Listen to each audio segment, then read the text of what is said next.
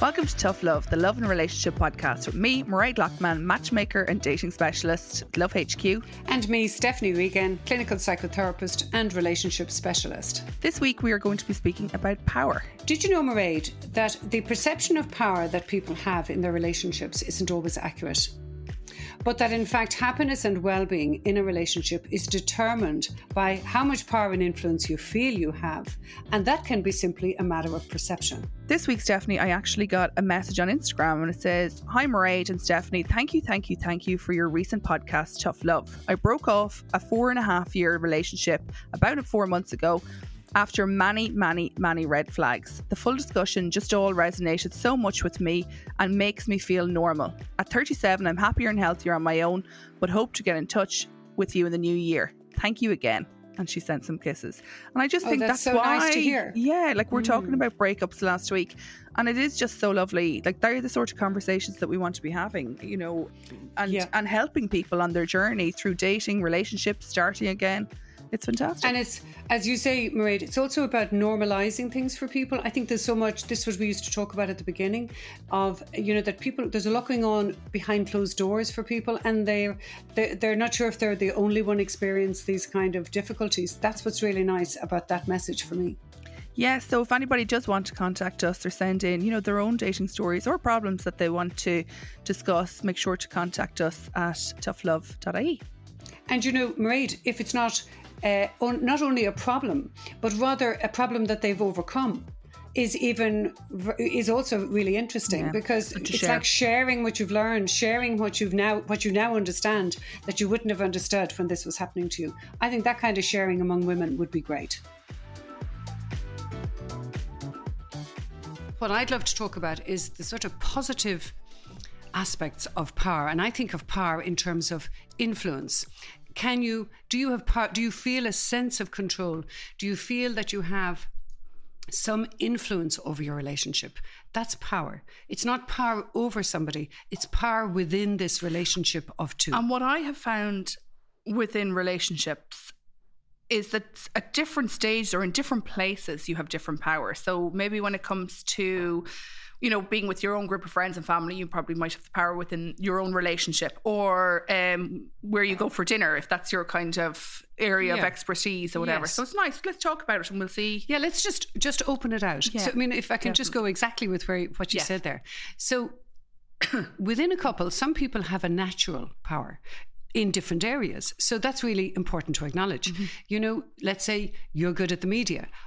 I'm good at this. It's in this kind of... So you enhance each other. Yes. So you recognise each other's strengths and each other's talents and what each person brings to the situation. So that's not like... So one person is really smart about, let's say, research, for example. You know, like books, if I need something... And, for example, so that person knows all about that, or they know all about science. So why would you not lean on them for that? Why would you not rely on them for that? But if that brightness and that you know, natural sort of talent that they have is used in a negative way, well, then that becomes a sort of a power issue. But in broad and general terms, we want an evenness of power. We want people both to feel that they can influence. And why is it important? Because happy relationships are very well shown to be where both people feel seen and heard. All the surveys show Definitely. this. And that's when the power is equal. Yes. Excellent. Okay. So how about in your young group? Can I just ask you in the dating? Because I think power in dating is almost like, I'd almost separate that out and say, when you're dating, there's different ways of signalling power. The one thing I always say to my clients is starting as you mean to go on. So one of the things that I always say to people with obviously matchmaking is that they should be going on at least one date a month. Now, a lot of people think to me, oh, that's grand, you know, like that's just obviously something she says. But there is a real reason why I say they should be going on at least one date a month.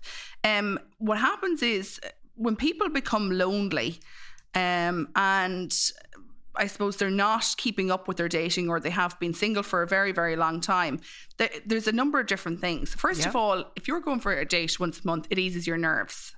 Yes. That's straight away. So you're not going to be a nervous mess going into it. You kind of get used like to a skill set. It is kind of like a skill set. Yeah. Now, I find the people that meet a lot of people as day to day within their job, they're a little bit more at ease when it comes to dates than people that would say work in an office and meet the same people the whole time.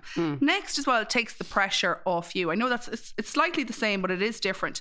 It takes the pressure off in that you are not thinking, what am I going to talk about and everything? Because the last time it worked out. So it's a little bit more good reference in your mind. Yes, is what you're saying. Yeah. Now, another thing I ask all my clients, on a scale of 1 to 10, how much would you like to meet somebody? So with that, I say to them, okay, put the same amount of energy. If you were looking for a new job, you'd fly at it and you'd, go for a load of different interviews and you'd find it faster. But the main reason I would say is you should be going on at least 1 date a month is because if you haven't been dating for a year and a half or 10 years, or I sometimes meet people who haven't been on a date for 15 years, what happens is when they meet somebody and they like them, their loneliness or the fact that they want to meet somebody makes them hang on to someone. And therefore, straight away from the initial stages, they're giving away all of their power. Yes. They're not thinking with clarity. They're thinking, I let this one slide. He's late all the time, or she's late all the time, or she never pays, or he never pays, or whatever it is. Well, they're overinvested. Straight away, and overinvested. They're overinvested and over-reliant on this date. So there is why it's really important. I know it comes back to, you should be going on at least 1 date a month if you're looking to meet somebody. So straight away, I would say 100%.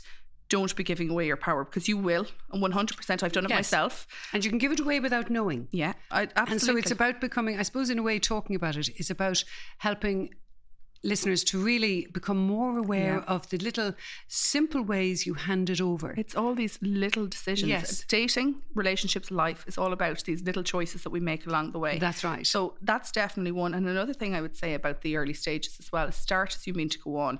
So before you start dating, or if you're in the early stages of dating or the early stages of a relationship, consciously decide what type of relationship you want and what type of person you would like to meet beforehand. Now, without pigeonholing yourself and putting yourself in a box, but I do certainly think that they should at least decide, well, especially if they have patterns, and we've talked about it before, and I know we're definitely going to be covering it again, but if they have had patterns of abusive relationships or unsuccessful relationships, maybe they need to talk about think about what am I going to do in that situation if it arises again? Yes. And have consciously thought about it beforehand. And all of those things are going to help with the power.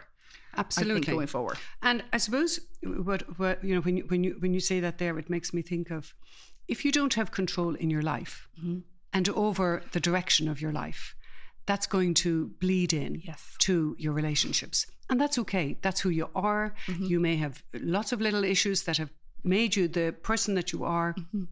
Things that have gone right for you, things that have gone wrong for you. And that's fine. And I suppose what I like people to know is there are ways of changing. There are ways. You're not stuck. We're not stuck with what we start with. We can change.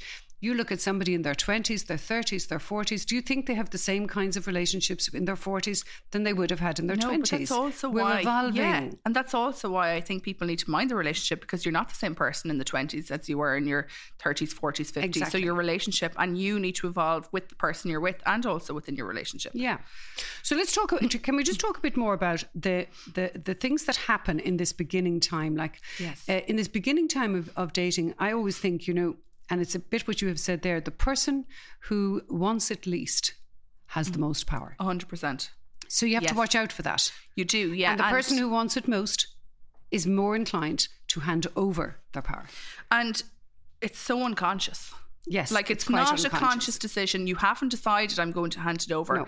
It is all unconscious, and it leads into a tunnel almost. So it is very important. Because the unconscious just drives us. I always think of it like almost like if you've ever sailed, it's kind of, the undertow. Yes. It's in there, or the current beneath, Yes, to watch it. Another image I use for it is like the trade winds. It doesn't matter how far left you're going, if the trade winds are moving you right, you know what I mean? That's what happens. So it's worth understanding that in ourselves. And the only way you can have access to that is really to tune in.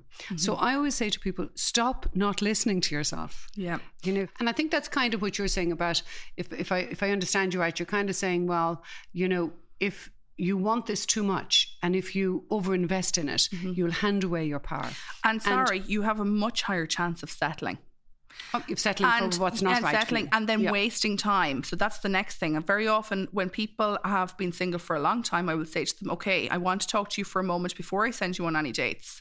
I talk to them about these issues, but I also say to them, you're going to be dipping your toe back into the dating water. Okay. I'm not saying that it's going to be 100% success the very first person you meet. You have a risk here of getting hurt. You're out of practice. So you've probably a higher risk of getting hurt. Yes. So I want you to slow down. I want you to decide, consciously decide that you're not going to get over-invested, that you're not going to let your friends hype you up because your friends are so used to you being single. Oh, yes, he's lovely. Yeah, quick. Also then, and they're like, oh my God, do you think is this the person you're going to marry? You're like, wait a second, they've just been on 3 dates together. All of these things. So you're going to say to your friends, you need to keep me level during this and not be hyping me up. But also you're not going to settle just because you want to be with someone and you're tired of being lonely. Yeah. There are so many reasons why you should be going on at least 1 date a month, but there's also so many reasons why when you start back dating, don't just get stuck. Don't get stuck. See, I'm kind of shocked that you say 1 date a month. Yeah, well, I would see that, and I'm 25 or more years older than you. At least 1 date a month. I'll tell you the advice I give people. Yes. Which often shocks them too, and I think they must think sometimes I'm kind of tough. But I would say that women who struggle a little bit, particularly it would be women I work with, I suppose, who hand away their power a little bit. I would always say that they should be dating 2 people at a time for the beginning. Yes. I know that seems... No, but I get that. I totally do. It's to force them and in many ways forge them. I want them to feel the power, feel that it's... this person is important and they are nice, but they're not that important. What you're looking for, though, is a little bit of indifference. They need a little bit of indifference. A little bit of de-investment. Yes. So...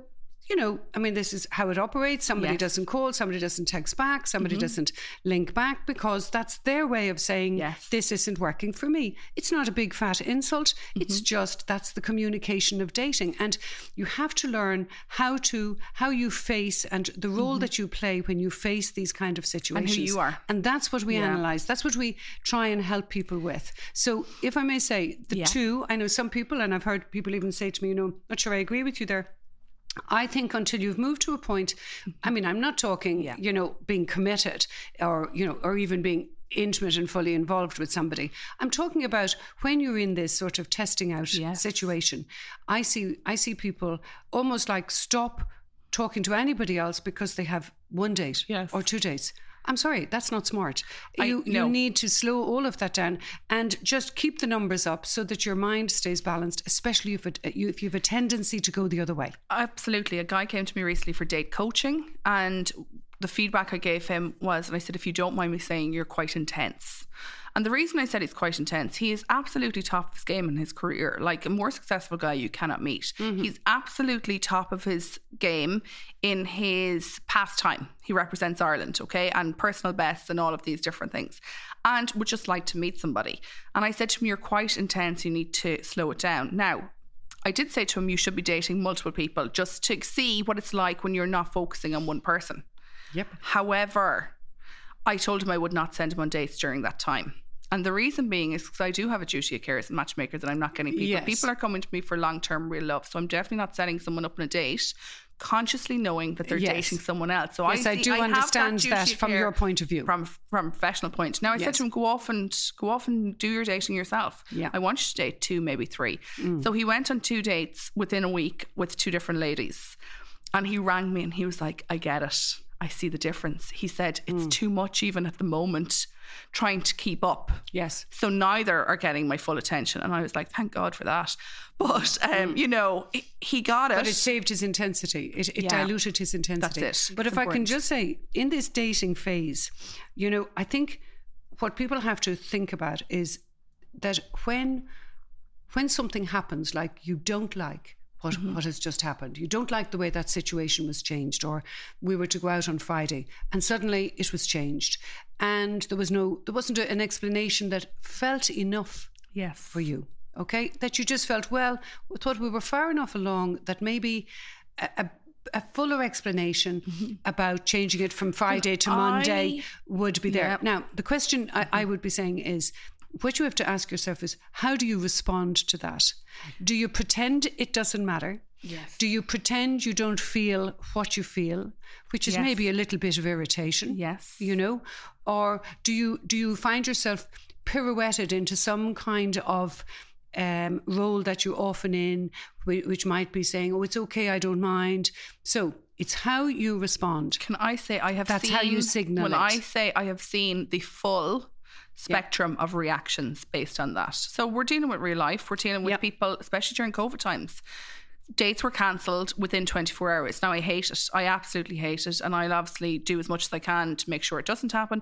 But people got COVID. And so it was out of their control because they couldn't own the reasoning for that. Now, I'm sure the odd time it was used as an excuse. I think it was a good excuse. But it was a good excuse. But we know if you look at how people reacted and me having to have the conversation with somebody saying, but by law, they cannot meet you right now. Or by, society, they cannot meet you right now. And trying to rationale with them saying, he is a good person or she is a very good person and this is not their form because I've been dealing with them. So yes, what would you think is your ideal? I'll tell you what I think they should do, Mairead. I think that they should, first and foremost, listen to nobody else. Right?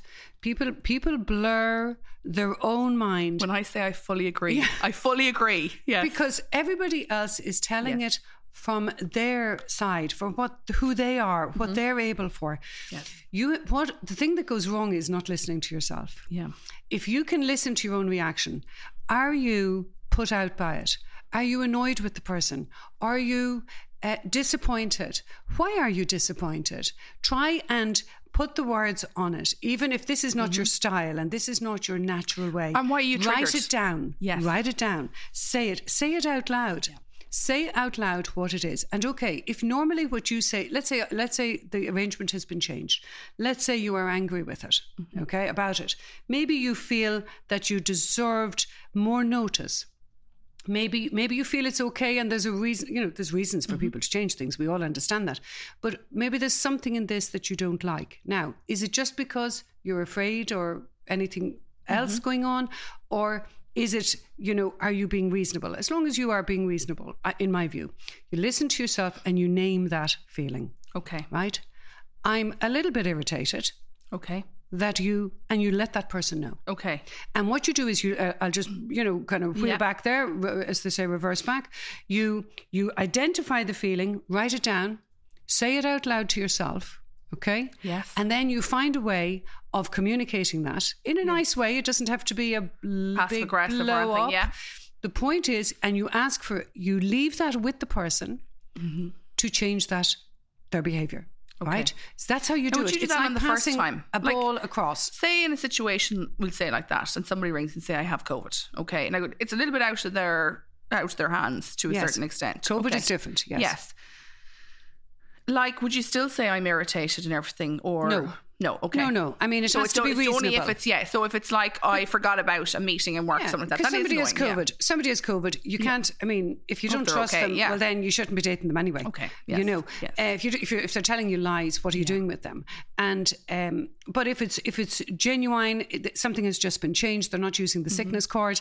They're saying, something I forgot. I have to go and, play tennis with somebody, or I have to.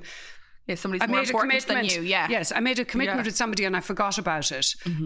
I think that's not really great. No. So I think then I would communicate it. Now, if you don't signal that, you are letting the person know that you can be moved around any day of the week to any other night.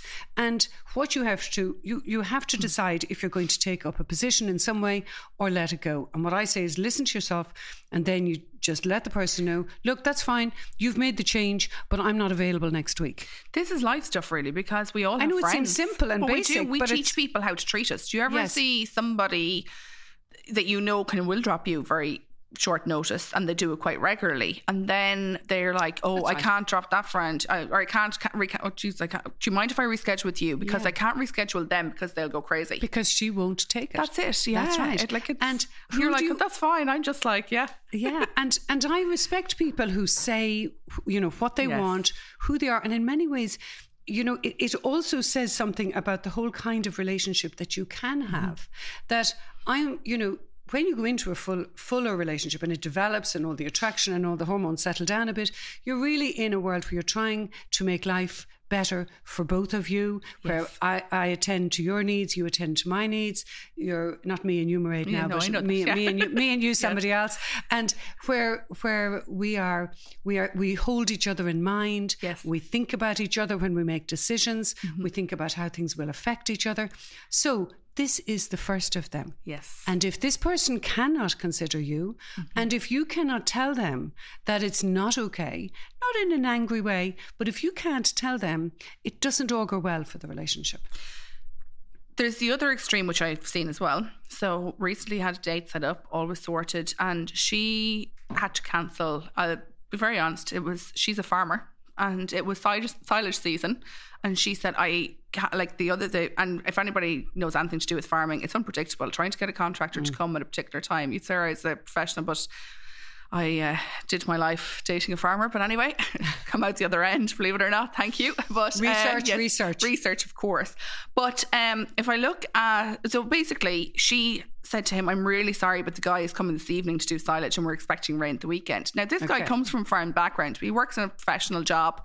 And we was delighted that she was coming from a farm background. And here we go. The first date needs to be rescheduled. And he was like, no, thank you. Bye-bye. And he contacted me and he said, I don't want to meet her again. I think he's right. To you? Yeah. Yes, I do. To you. Even given that the industry of it all. Yeah, I think I think it signals something. I think he was right to withdraw. She may have had a good reason, but she could have made the effort. So she was definitely saying, look, I'm putting this before this. And he interpreted that and thought, well, I don't want somebody who will do that. And I find that clear, clean, and quite attractive, actually. I think I think that's the other thing that people don't pick up, is that when you give away all your power, it's not actually very attractive to be around that situation, because you want somebody who'll sort of be an equal and tussle back and be straight and have a point of view. And you know what? In life, do you care if you displease people a little bit? Sometimes we have to displease people to be ourselves. And in relationships, sometimes you just have to say, look, sorry, no, thank you. Maybe it's not me and you. You're a nice guy, but, this isn't the way I like things. Do you think sometimes it comes as well as the way people communicate things? So if I was cancelling on someone, say I couldn't come up here today, okay, and I honestly would say, Stephanie, I'm really sorry. This is the reason, because I would never just say I can't come. Yes. This is the reason. However, is there any chance we can do this time? This is completely out of my control, and I do apologise. Do you think that versus can't make it today will be in touch?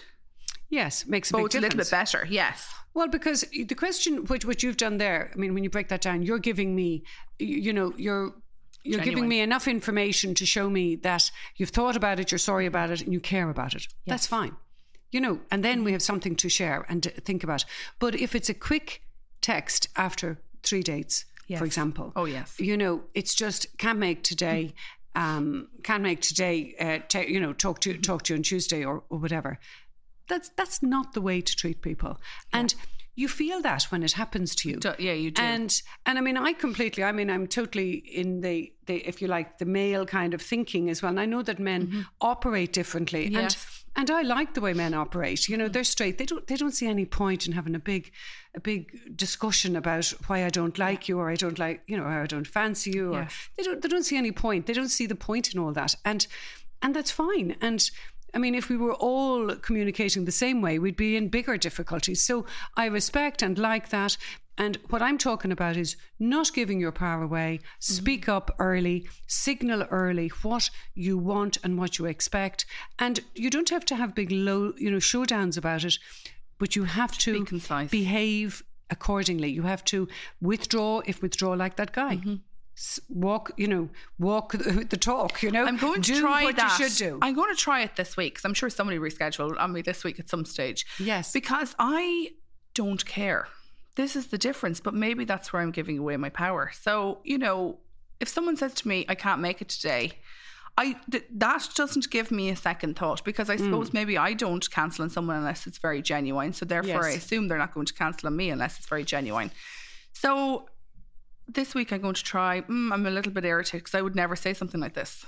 I would never say I'm irritated. Right. Because you're talking about to clients now or to dates. Maybe, no, friends. Like, friends. Friends, family, anybody. If they reschedule this week, I don't tend, it doesn't. Well, I think you should practice the alternative. Okay, we'll do that. What's my homework this week? Yes, I often say to people, if you're struggling with this area, practice the opposite. Yes. Just play with the opposite. And the reason that works is because now you get a feeling of what it's like to say, no, I'm not going. Mm-hmm. Thank you very much. No, don't rearrange. No, because I don't want to. Yes. Leave it. Be a little unreasonable. Yes. Be how the way that you're not inclined to be, and just see how it feels. I'm not saying be false. I'm just saying play with the opposite. It's funny because professionally, my time has to be measured. Honestly, there's not enough hours in the day. I end up working extra hours. I travel a lot. If I'm driving the whole way to Cork to meet clients, and we've 12 consultations in for the day, this is the time and that's it. And people actually are very respectful of that because it's very clear beforehand. Now, the odd person, I think about 3 a year, kind of kick up if they can't make it and we can't reschedule it and things like that. But you devalue your time if you just let them. Yeah, but and that's it. But that's professionally great. But personally, I'm like, whatever, grand. Saturday is fine. We can meet 2 hours later. That's no problem. Now, sometimes I'm like, actually, I didn't think I had a hair appointment, or forgot about now I'm going to be rushing for my hair appointment, or whatever it is. Yeah. So we're going to practice that this week. In the personal life. In the personal life, I think that's a good thing. That's good for power. Yeah, so that's power in the dating time, I suppose, is what we have tried. It's respecting your own time, and it is teaching people how to treat you. So maybe sometimes and you may not have learned it at home, you see. No, because mum and dad be real blasé and I don't mean you when I say it. But they are real blasé. Nothing stresses anybody at home. They're like, fine, okay, well sure, look, call out later. But we all take stuff from home. You see, we are all little, as I say, little girls inside and little boys inside, and we've all been told what's good and what's not, and we do carry it with us. So just practicing on the small things. Yeah, and noticing that you're, where your weak spot is, and acknowledging it to yourself, and then working against it. Bring it in. Get to know it, try to understand it, and then try to play with the opposite role. Yes. Don't be the appeaser. Don't be the compliant one. Don't be the totally reasonable one. Yes. Try and be the other one. Just see how does that feel for you. But also from a dating capacity, okay, realistically what you're doing is you're starting to test the boundaries. And realistically, that's such a small place to start, but we should test boundaries at the beginning. Yes. Because you see how people respect them or don't respect them. And it's not a playing games. People think, I don't play games. No. These aren't games. This is life, and it's tricky business. I don't think anybody should play games. I often call it a dance. Yes. In that it is two people and you're both getting to know each other. And there is a kind of a little bit of over and back that needs to be done. Actually, the initial stages of falling in love, I say there's 3. I know as you were saying, some people say 5. Yeah, that's it. Now, I suppose I kind of condense it down, but from the 3 stages of love perspective, from matchmaking point of view, there's a romantic stage, is what I would say, when they have the rose tinted glasses on and all the pheromones and hormones and all the sexy stuff is all jumping around the place and everything. That's a dangerous phase. That is dangerous. I know that's so dangerous. We touched on this last week now, and I know I'm cutting, but I think we are going to always go over and back. Yeah, absolutely. But I just think it is really important. Love or lust? Yes. You gotta differentiate. And I will say, please listen to the podcast that I have with Sabina Brennan talking about what's going on in your body at that stage, because it gives you so much clarity. It actually, if I'm very honest, will give you some of your power back, because you're like, oh, wait a second, I had sex with them, so that's why I think I'm in love with him. And it's like, you only met him recently. Absolutely. So I think it's really important. Lust and love, the difference, what's happening, especially to females, hormonally, when that happens. I'm afraid so. It's not a conservative view. It's not anything like that. It comes from a point of it's many people can handle it fine, but not everybody. And this is, again, you have to acknowledge your own vulnerability. Yes. Are you inclined to attach quickly? Are you because the earlier you sleep with people, the more you will attach. Yes. And the more you sleep with them, the more you will attach. You got to just slow that down a little bit for yourself so that you stay in control. There's a matchmaker in New York. Her name is Maria, and she talks about the 12-date rule. So what happens is, obviously, as we're saying, once you have sex, all the oxytocin and the noradrenaline starts bursting around your body. So, and the rose tinted glasses, and we're totally ignoring the red flags, even though they're standing in front of you, waving it in your face, So this is all very important to know. But So what she says is you shouldn't sleep with someone for 12 dates. Now, how 12 dates can be classified is they can be a FaceTime date, they can be a phone conversation, or they can be an in-person date. They must last a minimum of 20 minutes, and texting does not qualify. And you can only have a maximum of 2 dates within a day. So if you met them 3 times in a 2-phone conversation, you I can see some people clocking up those 12 dates in one day. I know. So that's why she says only 2, max 2 per date. And she said you should. But this is her logic, of course. It is. And you know what? It's kind of fabulous. But when you start to try and do that, you know, and even if you explained the 12-date rule to somebody, do you want to try this? You know, especially if they said to you, I'm looking for a relationship and you're looking for a relationship, okay?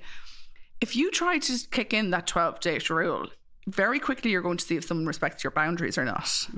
If you're like, no, this is what we're doing. And I know you might be tempted yourself and all of these sorts of things, but there is a lot of logic behind it. Oh, of course. Of course, there is logic behind it, but I don't think we're going to succeed in turning back that clock, I have to tell you, because because think of it, years ago, I mean, this what stopped people, I suppose, having sex was, you know, all the cultural things, and it did mean everything was slowed down. And I mean, in many ways, people were probably 6 months together, 2 years together, and before it's not good either. Which is not good either, absolutely. But I think nowadays, I just think that we've kind of gone the whole, you know, the full end of the spectrum, and I think sociologically we're going to kind of naturally come back. And that's slightly where that girl is saying that the sex is so free, so fun, so available, so anywhere, anytime, no problem, with no knowledge, no connection, you know, that people don't feel great. It's not working for everyone. And so there is this kind of tendency sociologically to kind of turn back.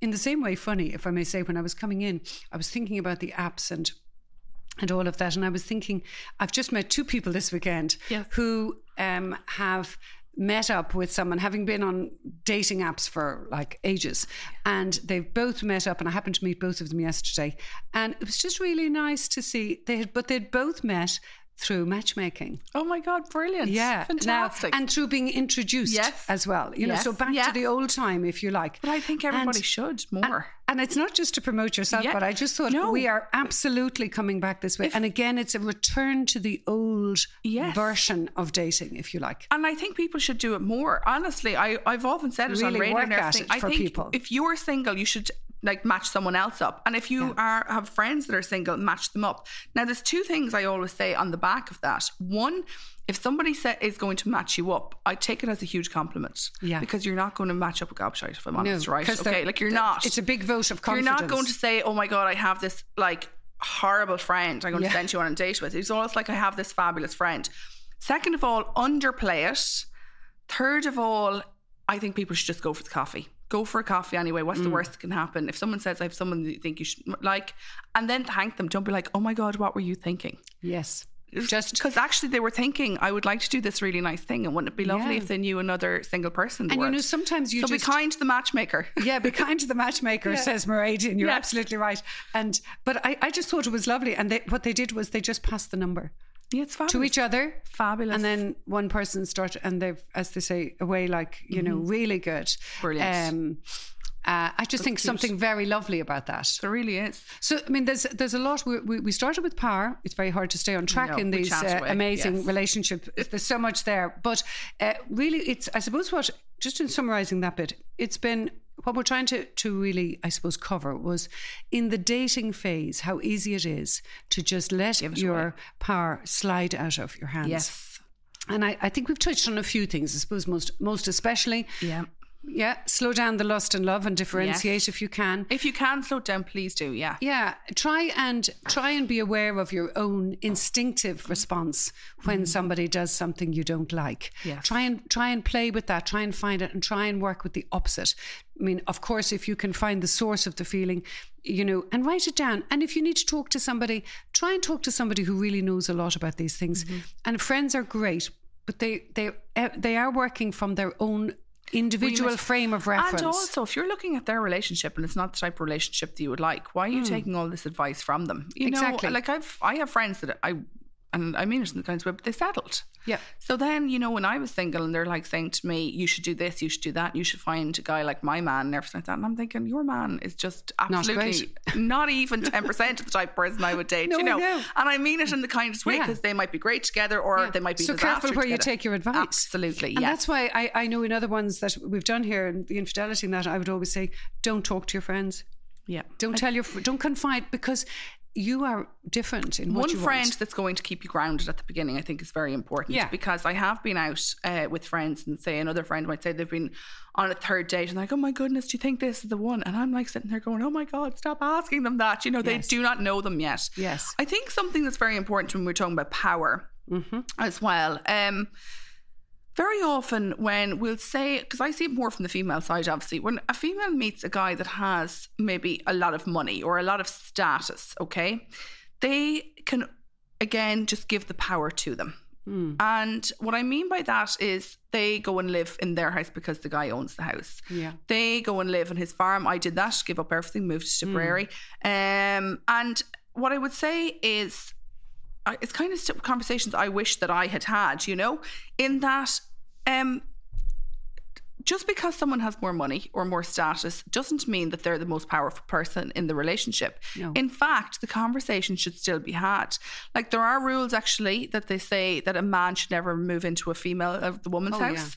Yeah. The woman can move into the man's house. But if I look back at where I made my mistakes, definitely one thing I would say is a conversation needs to be had about where are we going to live, and if it's moving into their house, that it's very clear this is going to be our home, not your house. Yes. And if that is the case, that's not easy to do. No, the big conversations that need to be had, 100%. You have to remember there is no relationship without you. You're 50% of the relationship. Just because they have more money doesn't mean they have the thought, or they have all the choices in it. And I think it's very important to have that conversation, as well as, I would say, none of those big decisions. So have the conversations a couple of weeks in or whatever as to what you think you'd like and all those different things. I think it's very important to have them earlier on. But I don't think you should do any of the big things like getting engaged, having a baby, getting married, anything like that in the first year.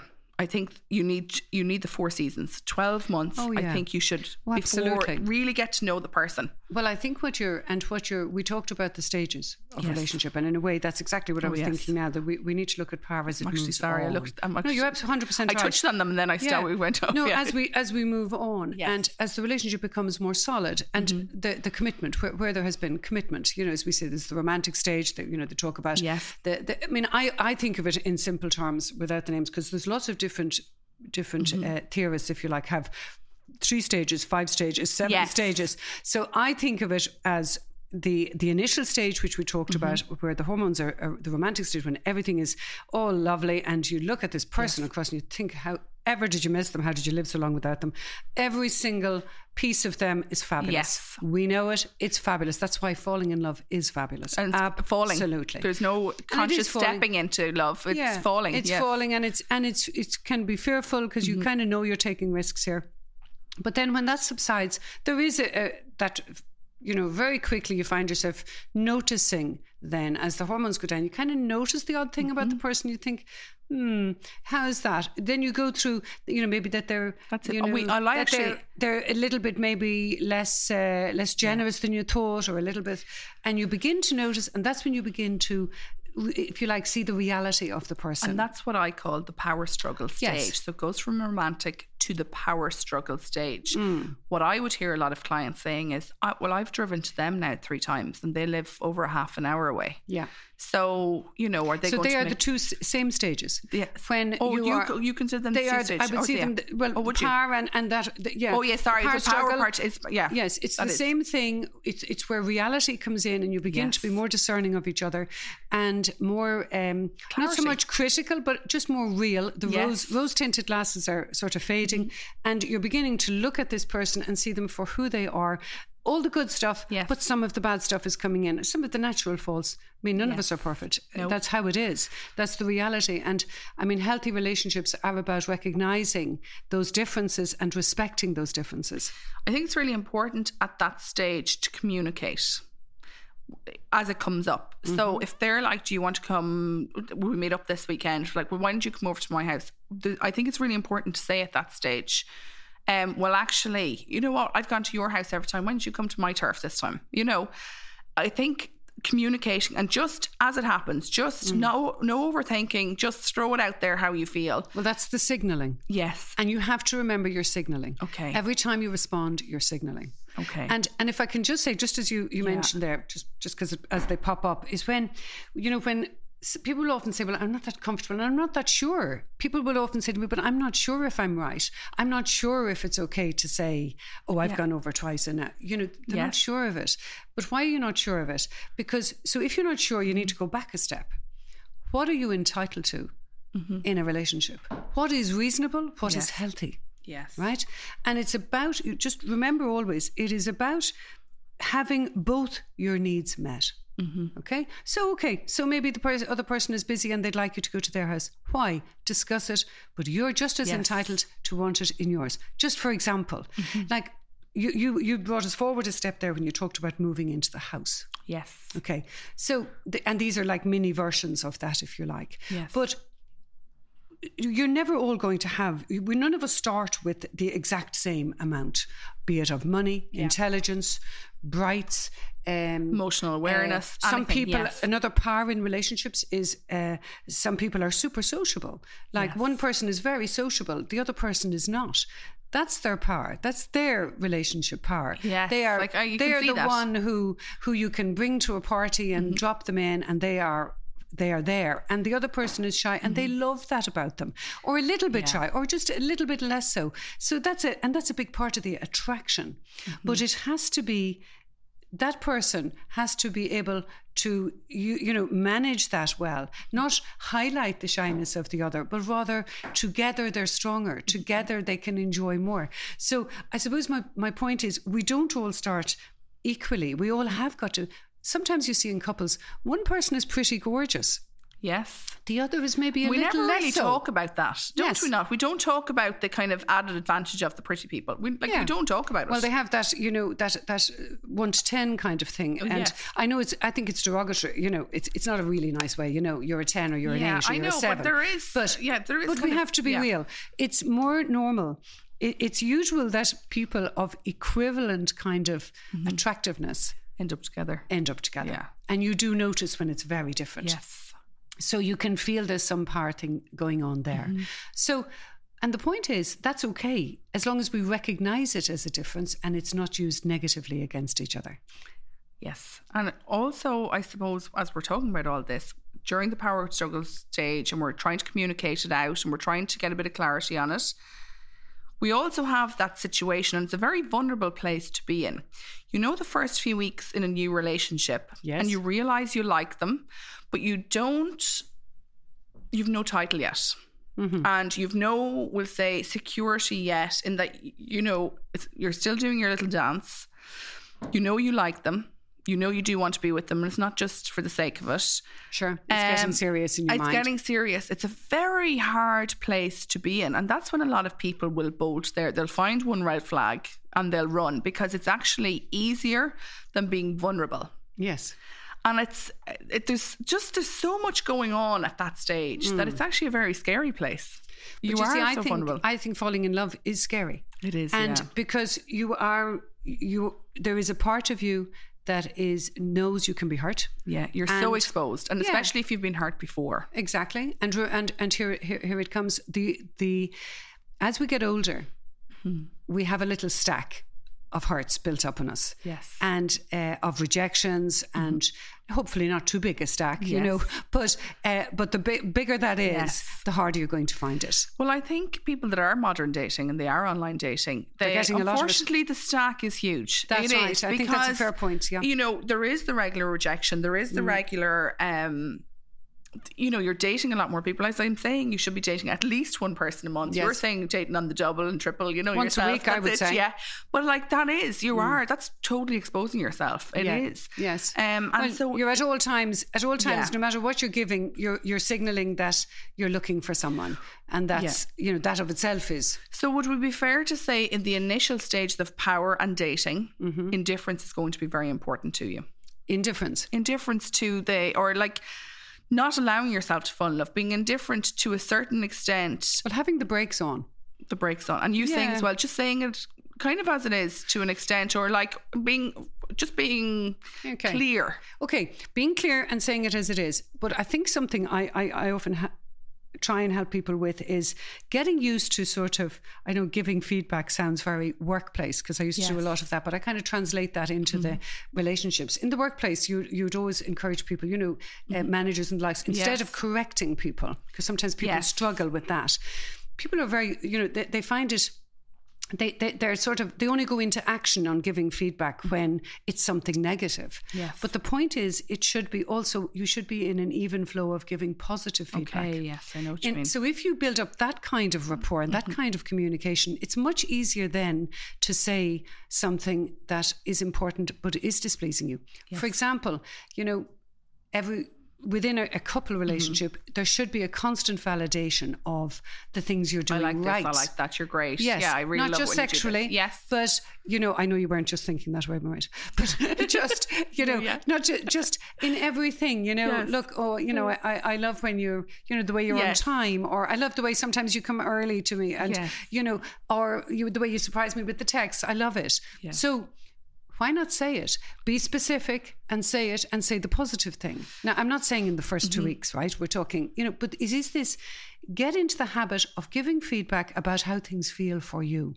Then it will not be so hard. It won't be like out of the blue that you have to say something about how something negative is making you feel. I think how you say it though as well, like I notice, unfortunately, the difference between females and males and how they communicate, even through matchmaking and everything, the level of passive aggressive in females, and some of the messages even I get on, oh my goodness, if we don't ring them back fast enough, if it's like an inquiry comes in on, say this morning, and I'm doing a podcast and then I have consultation in the afternoon, like it might genuinely be tomorrow by the time I get back.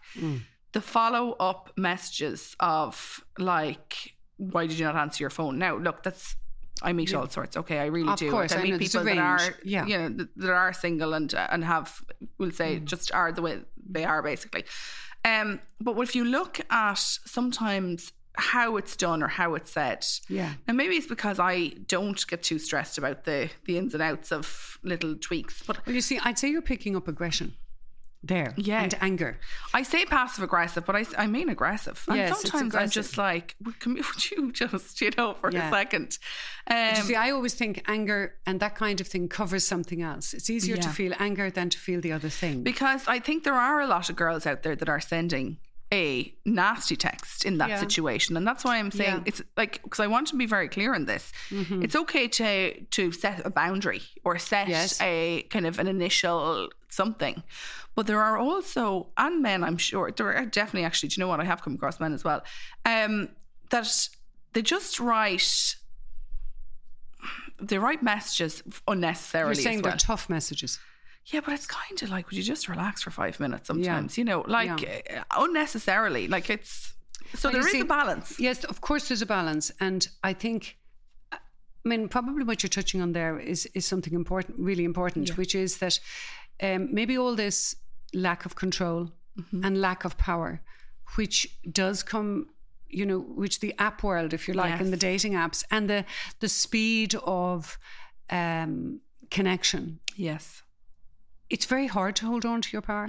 And women will say to me that, it's so competitive out there. Yes. And it's very tough. It's all right if you're, Bridget Bardot, but, if you aren't and you're not, Miss Fabulous, it's very tough. See, and I do think that women maybe struggle with that, and maybe they're tired of being vulnerable and tired of being let down.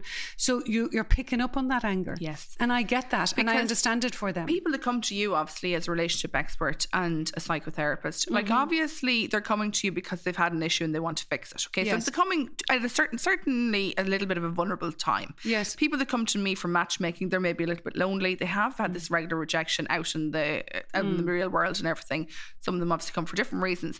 So I suppose we're here today to empower people, but sometimes you have to say to someone, tone it down as well. That's the other side. That's right. You have to be straight. You know, if you're angry, work that out. Yes. And I mean, the other thing that where people come to me a lot, which I really quite like, is when they recognize, people often end up in therapy when they recognize that they're in a pattern that they cannot fix.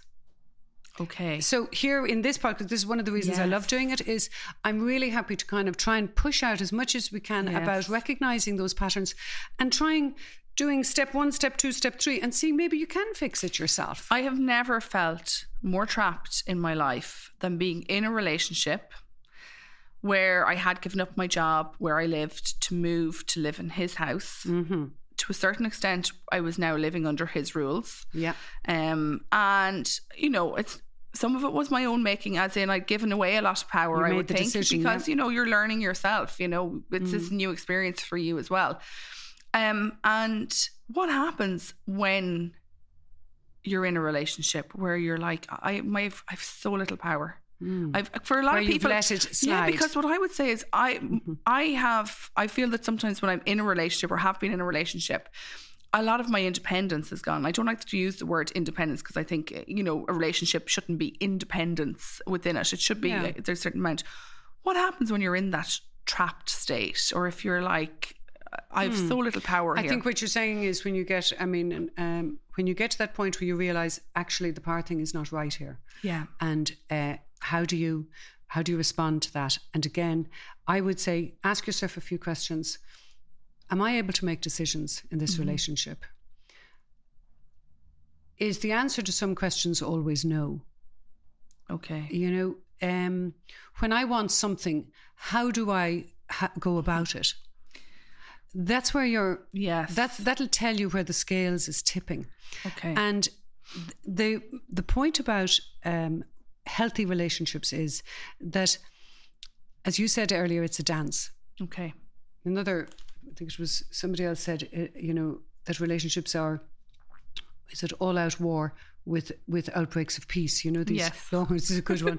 But I see it more like a dance. I see it like a shuffle where you lean on each other and you let the other person take control at different points. Yes. And you also have control at different points. And if I can bring that in with your house, for example, and I mean, you openly mentioned your own situation with the house.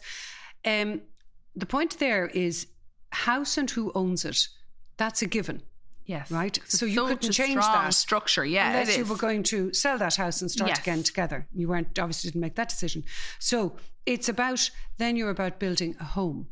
So it's a kind of a shared space home situation. So that the point is, that should be the evenness. That's where the evenness should come in. Yes. That's where the shared choices, the decisions that affect each other, that's where that should come in. The dance is about building a situation where both your needs are met, where you both feel good about you, yourself, each person, and where together you're constantly creating a better and better situation for each other, and where the joy is sort of rising. And that comes with being heard, feeling seen, and it shows up 100% in the intimate connection. Yes. You know, people say sex is important. Of course, sex is important. That's funny, but because sex shows where you are together. Yeah. It's not all about technique. It's about that dance.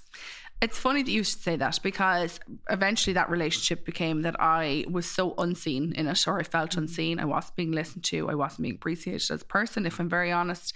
And so I just didn't feel sexual at all. Like, I actually thought, oh my goodness, my sex drive is gone, you know, and I actually thought, what, is this it now? Is that it? Because I'd be quite a sexual person. And I just needed to break up with him, because guess what? When they got out of that situation, Mairead was back, you know? So as you say, I bet. Yeah. And Mairead, when you say there about when you've given away that power. Yes. And Which because you kind of realised, you know, he was, and I know very often I talk about that, he was a good man in many ways, like many ways. Like when I say I was crazy in love with him, absolutely. Yeah. But yes, I was only learning myself. So if I'm honest, and if you were an older girl, you might not have done things the same way. And but now we I are wouldn't who we know, are. and that's why I suppose I try and help people the way I do. But if I'm very honest, I am quite strong in work, okay? And that's the masculine energy and the feminine energy. In my workplace, I am masculine energy, you know, obviously doing very feminine energy job, but there is a lot of masculine energy. So I was very happy in my private life to not have to have all that masculine energy. I wanted to be feminine energy, and I wanted those characteristics that, and the characteristics that ladies do desire in a man is someone that's present, intelligent, good strength, you know, and by physical character and by good character. Someone that's quite passionate, direct, and humour. They're the characteristics that ladies look for in a man. So I wanted a man with good direction, and I was very happy to take the good direction. So yes, I did to an extent give it away. And maybe you hadn't got the message that it needed to be very, very equal. Yes, you know, more fluid. Now, and maybe interestingly, like in my own life, as we're sharing here, in my own life, I came up in a household with parents where my mother really pushed the equal card. Yes. Yeah. So it's very strong in me, and it's very clear in me. I also had 7 brothers. Okay. 5 sisters. So we became very assertive, and I was the youngest. And you know, if you drew breath like at your dinner, you wouldn't get to speak. So I mean, people always say I have words at will. Well, I think that's why. You know, if you didn't, you could be resilience. You'd be in the corner. You know. So what would you do? Like, you know, say you are not making the decisions, and what do you do now? Like, I'm sure there's people going to be listening to this podcast, and they're like, I realize the reason they're listening to this podcast is they've seen that it's power, and they're like, you know what, I have none. As I say, the first thing is write it down, because that does externalize it a little bit, and play with the opposite. They're the key things that I would say to people if you came to therapy. So I might link it up with a few things that I might see in your background or whatever. But essentially, maybe, you know, the questions to ask yourself are, when did this happen to me before? When did I feel this before? And go back in your life. Did I feel it in school? Did I feel it at home? Did I feel it with friends? Yes. Ask yourself, write it down, let that in, and then try and do the opposite. And in your relationship, try and make changes. I mean, you can, by, you know, playing that different role. Don't be the appeaser. Don't be the one who's giving in. Don't be the one who's saying, oh, well, it's okay, I don't mind. You do mind. If you mind, say so. When you start changing, I think, and you kind of start putting down your, no, I don't like that, you know, or that doesn't sit well with me. It's amazing watching somebody when you become unpredictable to them. Like I recently met a friend that I haven't met in a few years for a coffee, and during the course of the conversation, she was trying to convince me of something. And, you know, I was like, no, I definitely wouldn't. Now, previously, I might just appease the situation, like, yeah, grant, whatever. But, you know, I've definitely changed as a person, and I've done a huge amount of work over the last few years. Yes. And so when I was talking to her, it was very funny to see how her reaction to me, because she was like, you're not supposed to act like, there's a little bit of a script between friends sometimes, especially friends she you know for a long time. She didn't expect that of you. No, did not expect it. But can I say, within, like with friends you might not explain it, but within a relationship I think you can explain it. And I think it's often, once you understand why you're doing these things, what's very useful within the couple is to kind of name your vulnerability, you know, to just say, look, you know, I realise I have a tendency to try and just please, and I kind of don't like, you know, I don't like conflict. You know, I really run away from it. But yet I find I'm giving in too often, and then I'm kind of annoyed with you, and it's not really fair. And so when you see that, you know, help me with this. Then you're giving this person an opportunity to kind of help you and come on board, and that can bring your relationship. Like I always think relationships kind of shrink or grow, you know, in all these points. And when you get through something like that, or you move to a whole other level, and both of closeness and niceness, and it also broadens the relationship. It's almost like light coming in. It really broadens it out. We've talked really about the nice parts, like the dance of power, if you know what I mean. Obviously, within that, there is going to be the toxic level, and we're going to have to cover it in more detail. But you know, sometimes it can be in such a one particular area, like financial toxicity, you know, female toxicity, masculine toxicity. There's just so much there that's it's so scary. Yeah, I think again, yeah, you're absolutely right. Of course, it can be in the finance, and controlling finance is, and there's a level of that has to be right and agreed. But as I say, always think in your head, whether it's the finance, whether it's choosing the colours for the house, whether it's the who chooses the car, the bits and pieces, who pays this, who pays that, whatever it is. What you have to ask yourself is, does this feel good? Do I feel good in this place with these decisions? Like there's so much we can talk about in power, Stephanie. Like even, like who gives up their job when they have kids, things like that. I always think a woman should 100% stay a certain level independent, like the conversation around that. There's just so much to talk about in power, in everything. I think so. And I think we've covered probably as much as all we can in terms of just this earlier phase. Yes. And I look forward to then going to, because we really do have to, it's a mind shift to, I think, talk about the toxicity and the very serious issue of the coercive control and all of these, and how to see your way through all of that. I think if anybody has any questions or, or has a case study or would like us to talk about the topic, love that. Please send in their emails to us, because, and obviously don't make it too long, try and keep them short, but we cover them, because I think it is very important, because nobody knows what is going on in other people's relationships. And that's the whole reason why we're doing this podcast, is to kind of... loving it, Mairead. And loving it, because I think it's really good that we're giving people proper tools to help them with the beginning stages in order to grow into healthy relationships. And if they're in relationships they're a little bit challenged in, to maybe how to set it back on the straight and narrow for their own sake. And I think, today I know we talked about power, but between us, like, we're trying to pick out these things that we're both observing, as bigger issues, and of course we're open to any suggestions on that. Of course. Brilliant. We'd love to help anyway. Thank you, Mairead. You've been listening to Tough Love Podcast with Stephanie and Mairead. This week we were discussing power. If you enjoyed this episode, don't forget to subscribe or follow wherever you get your podcasts, and we would really appreciate 5 stars and your good review. And if you have relationship or any dating story that you would like to share with us anonymously, we would be delighted to hear from you.